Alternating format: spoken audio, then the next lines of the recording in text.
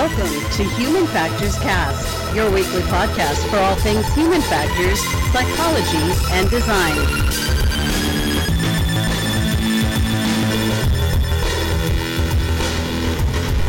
Hey everyone, it's Elise Hallett here at the Healthcare Symposium, and I am sitting here with Joy Rivera, who is a Senior Human Factors Systems Engineer at the Children's Hospital of Wisconsin in Milwaukee. Thank you for joining us, Joy. Thank you for having me. It's so great to have you on the show. So, Senior Human Factors Systems Engineer, it's quite a mouthful. Yes. Yeah. So, what does that entail exactly, and how does that position work at a children's hospital? Sure. So by training, I have my PhD in industrial and systems engineering, but all under all under human factors. And when I started to think about an appropriate title for my role, I was concerned that if I just put human factors engineering, those who don't actually know what it is would kind of fumble the words and look at it as, oh, I'm there to engineer the human factor, right? And so I wanted to make sure that we had that systems piece, so that they understood that I look, yes, at the humans, but also at the system component and that integration.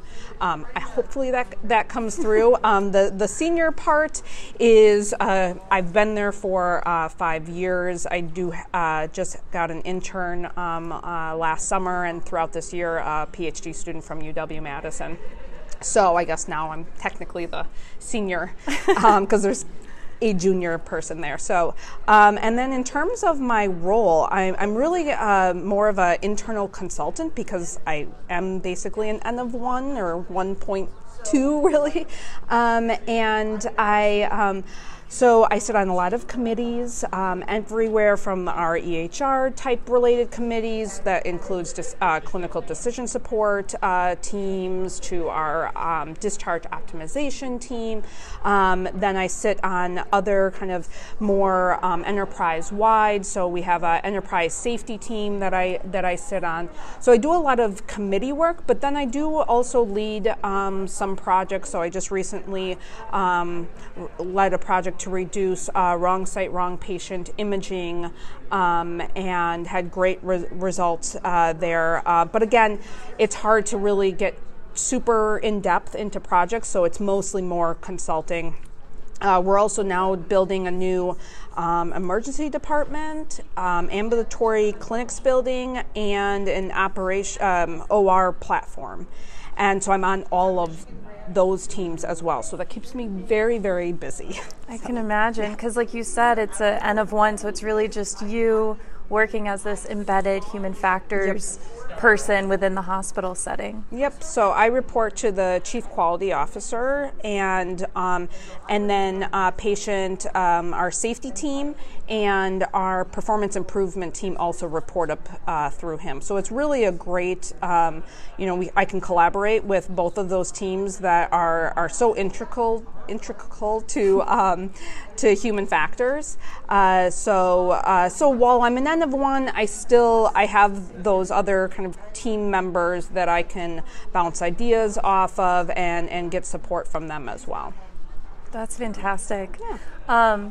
And so did you come into this position like fresh after getting your PhD, or how was that path? So I was a professor at Clemson University for 3 years prior to coming to Children's.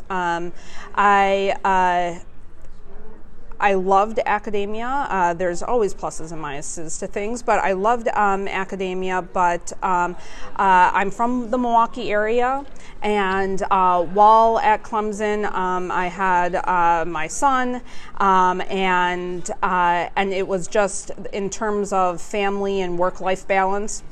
I really wanted to find a place closer to my family and extended support. I actually had done research as a graduate student at Children's Hospital when they were implementing their barcode system. That was in 2006 to 2008.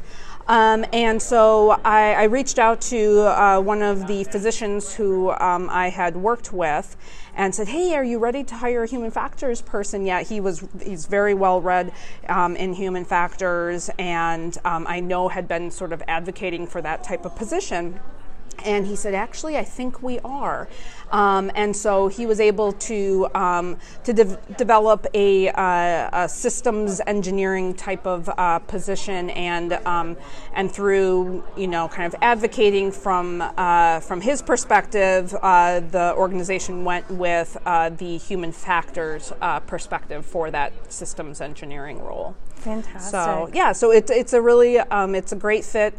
And I mean, I love kids. I don't get to interact with them that much, but I know that my work really does, it impacts the people on the front lines, and then by making it easier for them to do their work, it's definitely impacting the kids. So.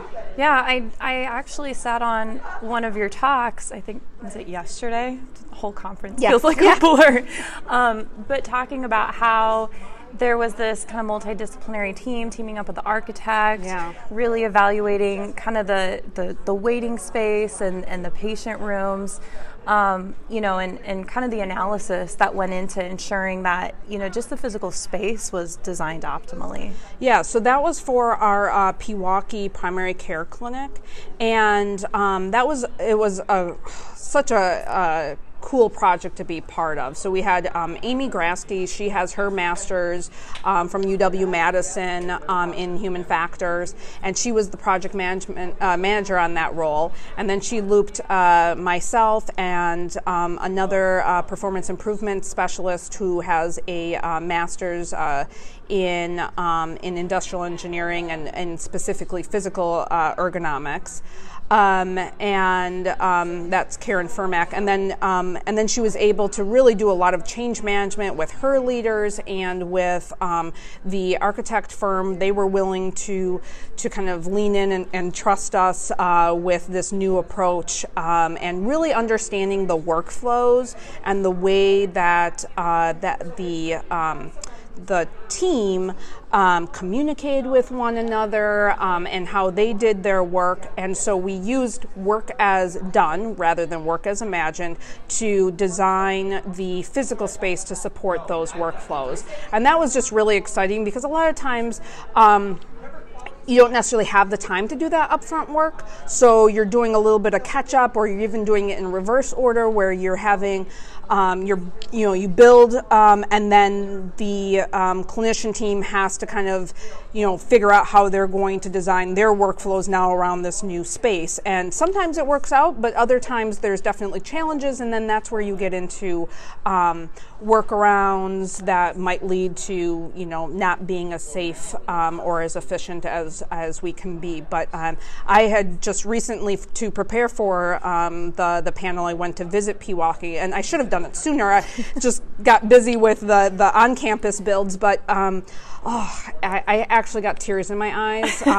Just being able to see that in school you talk about, this is the right method to do it and all of that, but really putting that into practice, getting the team on board with that, and having that success then in the end, and them being so happy in their space. I'm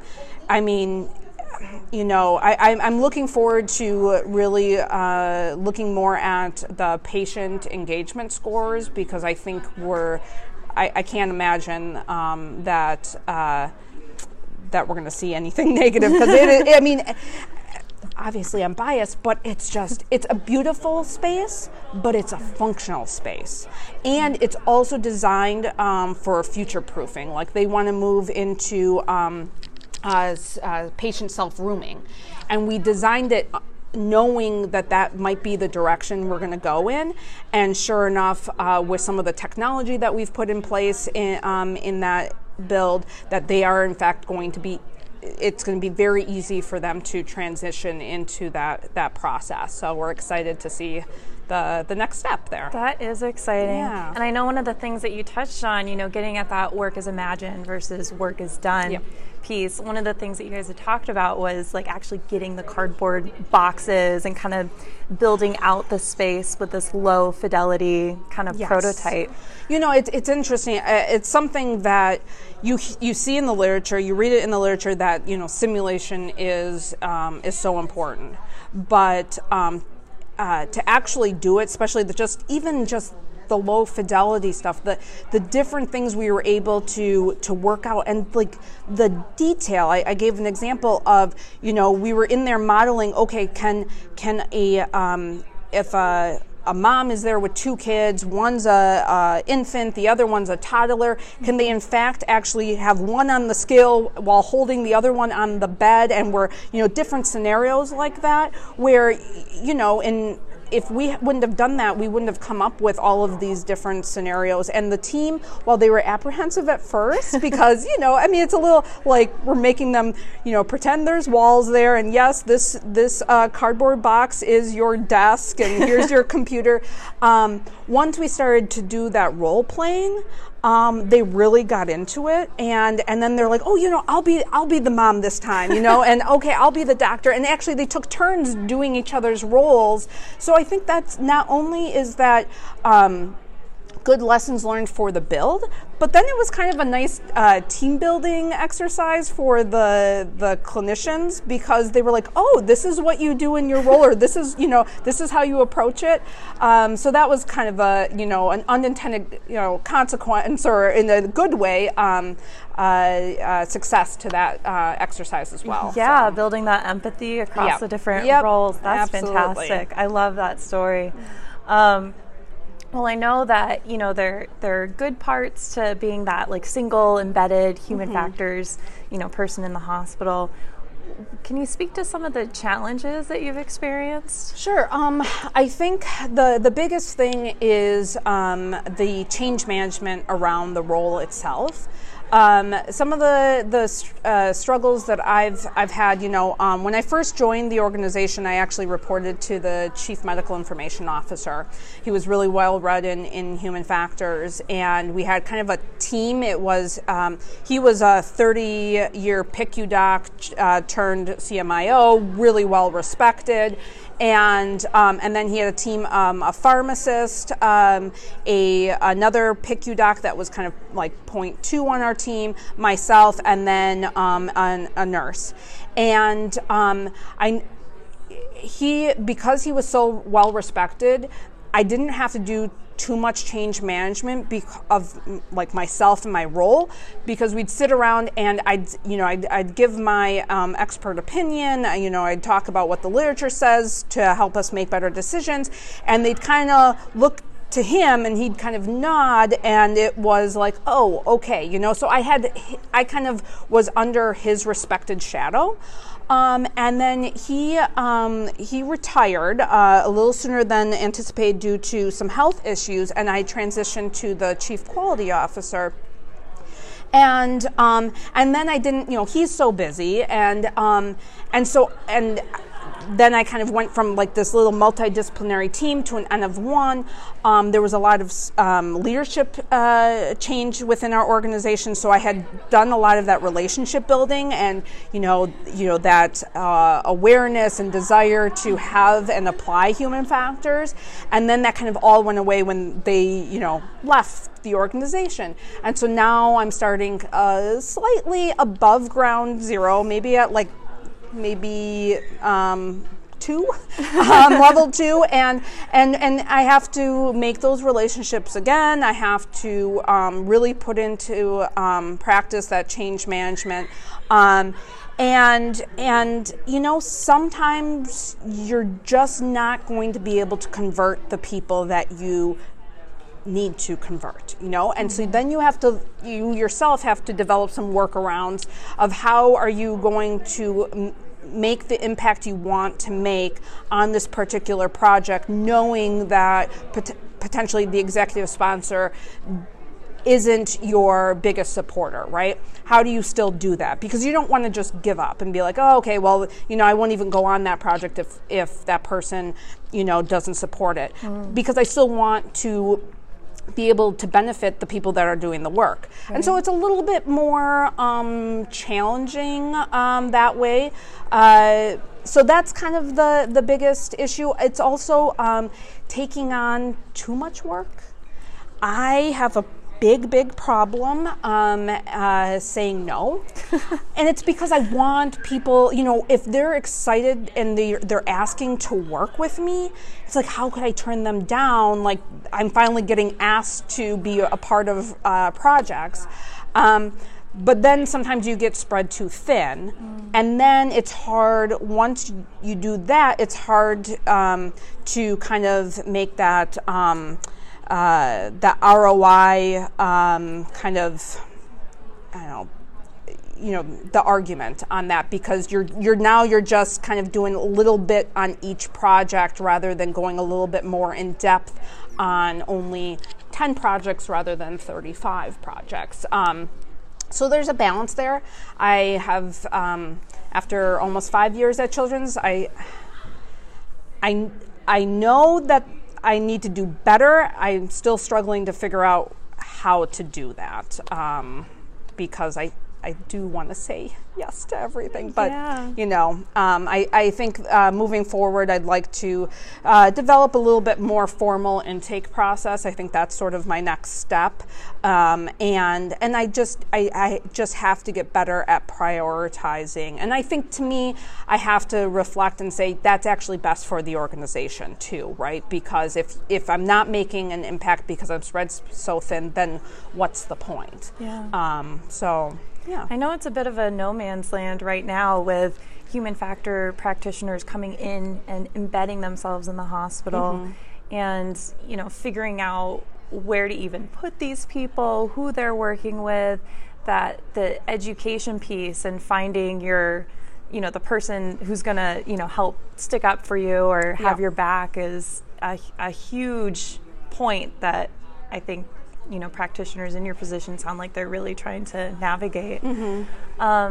So in the panel, one of the most recent panels actually we just came out of, there was a discussion about other folks in your position kind of coming together in hopes of finding that community. So, even though you're at your hospital, just N of one, navigating all of this, you still have a network across the human factors community. Yeah, so this started, about 2016. Myself and one of my colleagues who was at Johns Hopkins at the time, we got together over a EHR vendor conference. We just ran into each other, and that's sort of where it started. As we started talking about our experiences, and they were very similar to one another. She had started, I think, a year or two before me, and so, we kept in contact, we looped other people in, and we started to realize, like, we're all going through the same things. And while it's great because misery loves company in terms of, like, the challenges, we wanted to do something more formal, especially as we started to hear that more of these roles were developing within healthcare. So when I joined Children's in 2014, there were like about 10 of us across the nation and even internationally.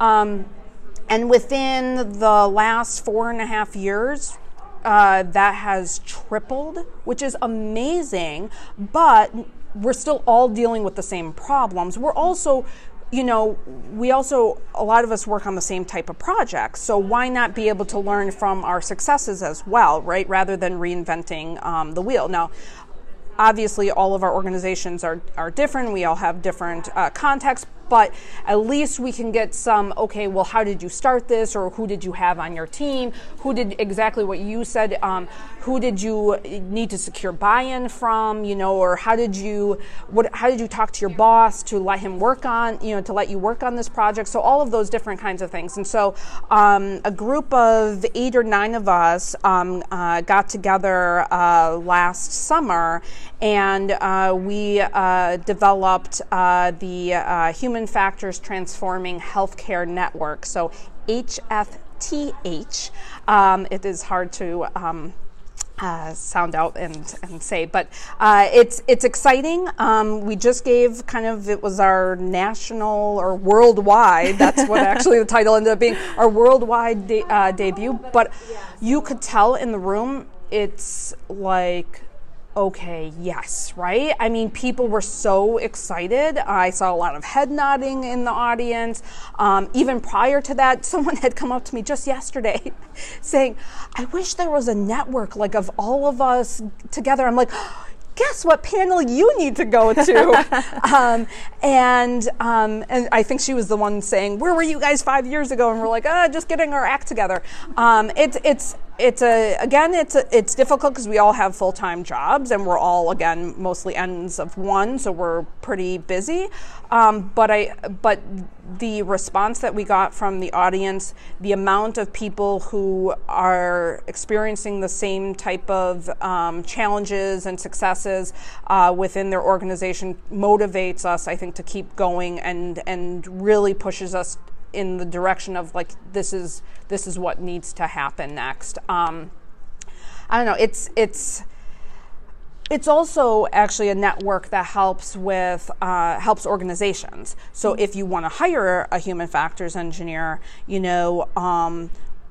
come from different disciplines. There's different tracks within human factors. And so you want to make sure that what you're looking for, you actually find the right skill set from that human factors person to fill that need. Otherwise, that person is going to be set up for success. So I think it's twofold that way. We're really excited about it. I don't know. It's something that we've been working on, and it coming to fruition today is something pretty special. It sounds very promising because, for anyone listening who's interested in pursuing this kind of position, going and embedding yourself in a hospital, now, never fear, there's a network there to help support and kind of pave the path. Yes, and it's like, I don't want people to make the same mistakes I did. So, and I offer up any type of advice, most usually solicited, but sometimes unsolicited too, because it's, why have to reinvent that wheel? I want people to learn from my mistakes, and also, my wins. I've been around the block a few times, and I want people to be able to have that success as well. So, absolutely. Yeah. Well, Joy, thank you so much for being on the show. For the listeners who are here who want to find more information about you, where can they go? I have a LinkedIn account, so I think that's probably the best way to reach me. I think it's under my first name is actually Antonia, but I go by my middle name Joy, so I think it might be A Joy Rivera on LinkedIn. So. And we'll make sure that we've got that link posted up in our show notes. Thank you so much. Thank you for the invite. I truly appreciate it. Absolutely. Yeah. So they always end the show with a it depends. Mm-hmm. So on the count of 3, I'll have you join me in a it depends. All right. 1, 2, 3. It depends.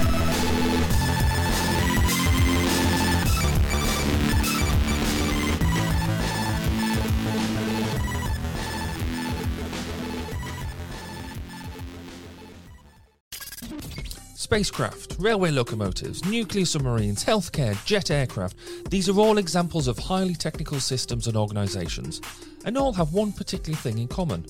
They all involve humans. Humans who want to do amazing things and are using technology to achieve them. They all have something else in common. They have amazing people ensuring that the users who are involved can do what they need to do, are safe when they do so, and have the optimum user experience. These people are Human Factors practitioners, and on 1202, the Human Factors podcast, they talk to me, Barry Kirby, about what they do, sharing their career paths, highlighting their ideas and best practices, and fundamentally raising awareness of our discipline.